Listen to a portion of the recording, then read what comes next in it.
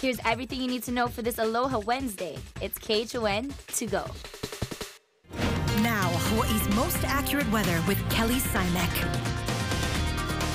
Aloha, everybody. Setting up to be a nice day today. We're going to be looking at partly to mostly sunny skies. We have, unfortunately, still light winds in the forecast, but nothing unfortunate about this gorgeous live shot in our Zephyr cam. Taking a look, you can see blue skies, sunshine, but changes are going to be heading our way. Now, our next weather maker is this cold front that's going to be moving in from the northwest. We're looking at, as this does come through, rainfall associated with it being pulled over the state over the weekend. But what we're also going to be seeing is ahead of the front a big shift in our winds. Now already we've been dealing with trades on the lighter side, and they've been light enough that sea breezes have been dominating in the afternoon. Through Friday, we're expecting very light winds once again. So our winds actually shifting on Friday out of the south, and then the variability expected to really ramp up in the afternoon hours. Now, simultaneously, we're also going to be dealing with an upper level disturbance, going to be leading to some instability coming through. So because of that, some of the rainfall that we could see Saturday into Sunday could be very heavy. So stay tuned and be prepared for that. But also, in addition, we all have high surf that's going to be on the way. We'll have details on that coming up. But in terms of the rainfall right now, as you can see, it's really on the lighter side. As sea breezes dominate in the afternoon, we are expecting a few of those spotty afternoon and interior showers, but for the most part, again, gorgeous day ahead. Winds all under double digits right now, but coming in from the northeast in the afternoon hours because they're weak enough. Sea breezes will dominate, but take a look at the wind flow changes. This is the future wind direction, so still coming in from the northeast by later this afternoon.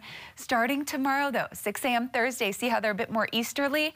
And then those shift a bit more out of the southeast. This is Thursday evening. And then Friday, we are seeing the southerly flow. That brings up the moist, humid air from the tropics. But fast forward to Friday afternoon, evening, take a look at all the different winds. So definitely variability on Friday. It's likely going to be a muggier day on that day. But partly to mostly sunny skies up until then. Friday, mostly cloudy conditions. Could already start to see some rain, but the heavier rain really going to come through over the weekend. All right, that's a look at your weather. Now let's send it on out to Surf News Network's Gary Cooley, who has everything you need to know about your surf today. Hey, good morning, GQ. Hey, good morning, Kelly. Well, it's a tiny day out there, smallest it's been all year around the compass. 1 to 2 for the northwest, south, and east. Actually, Makapu'u is not 1 to 2. It's just flat to 1. Light winds, so smooth, glassy conditions. That's good news. The other good news is by Friday, we're going to be pumping again for the North Shore, and Vans Triple Crown will go. Today is the first day of the holding period for the Hawaiian Pro at Ali'i Beach Park, and they're going to be pumping here, so stay tuned. It's going to be exciting. The low tide's just before lunch, and our sunset at 6:50. And that is the update. It's powered by No Foods. When it comes to cooking, just know for over 50 years. We begin with some breaking news overnight where a suspect is dead after an officer-involved shooting at a gas station in Kapolei. Dallas Ontiveros joins us with what we know so far. Good morning, Dallas.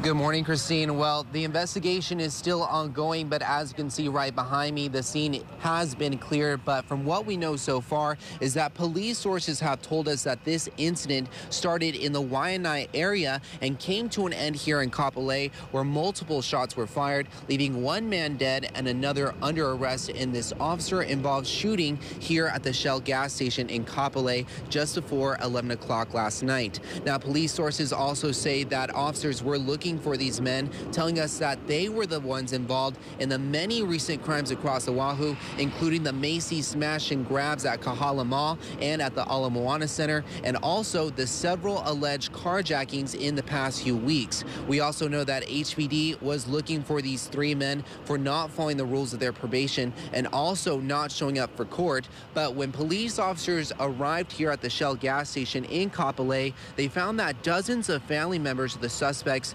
showed up at the scene, with one of the family members telling us that they got a call from one of the suspects to meet them here. So details are still developing at this point, but we do know that one suspect is dead, 30-year-old Michael Kahaleho, and also 24-year-old Melvin Spillner was arrested here at the scene, and a third suspect, Victor Gascon, he has not been captured, but police have not confirmed whether he was here at the time of the incident. Now, during criminal commercial break, we actually had John Kahaleho, who is the uncle of 30-year-old Michael Kahaleho, who was pronounced dead here at the scene. And he tells us that he has raised Michael as a son, and he claims that he did nothing wrong, but he did confirm that the vehicle he was driving was stolen. Take a listen.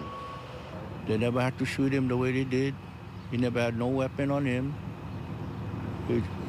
They saying that he didn't use the car, but all they did was back up, try to get away. All they had to do was block him in.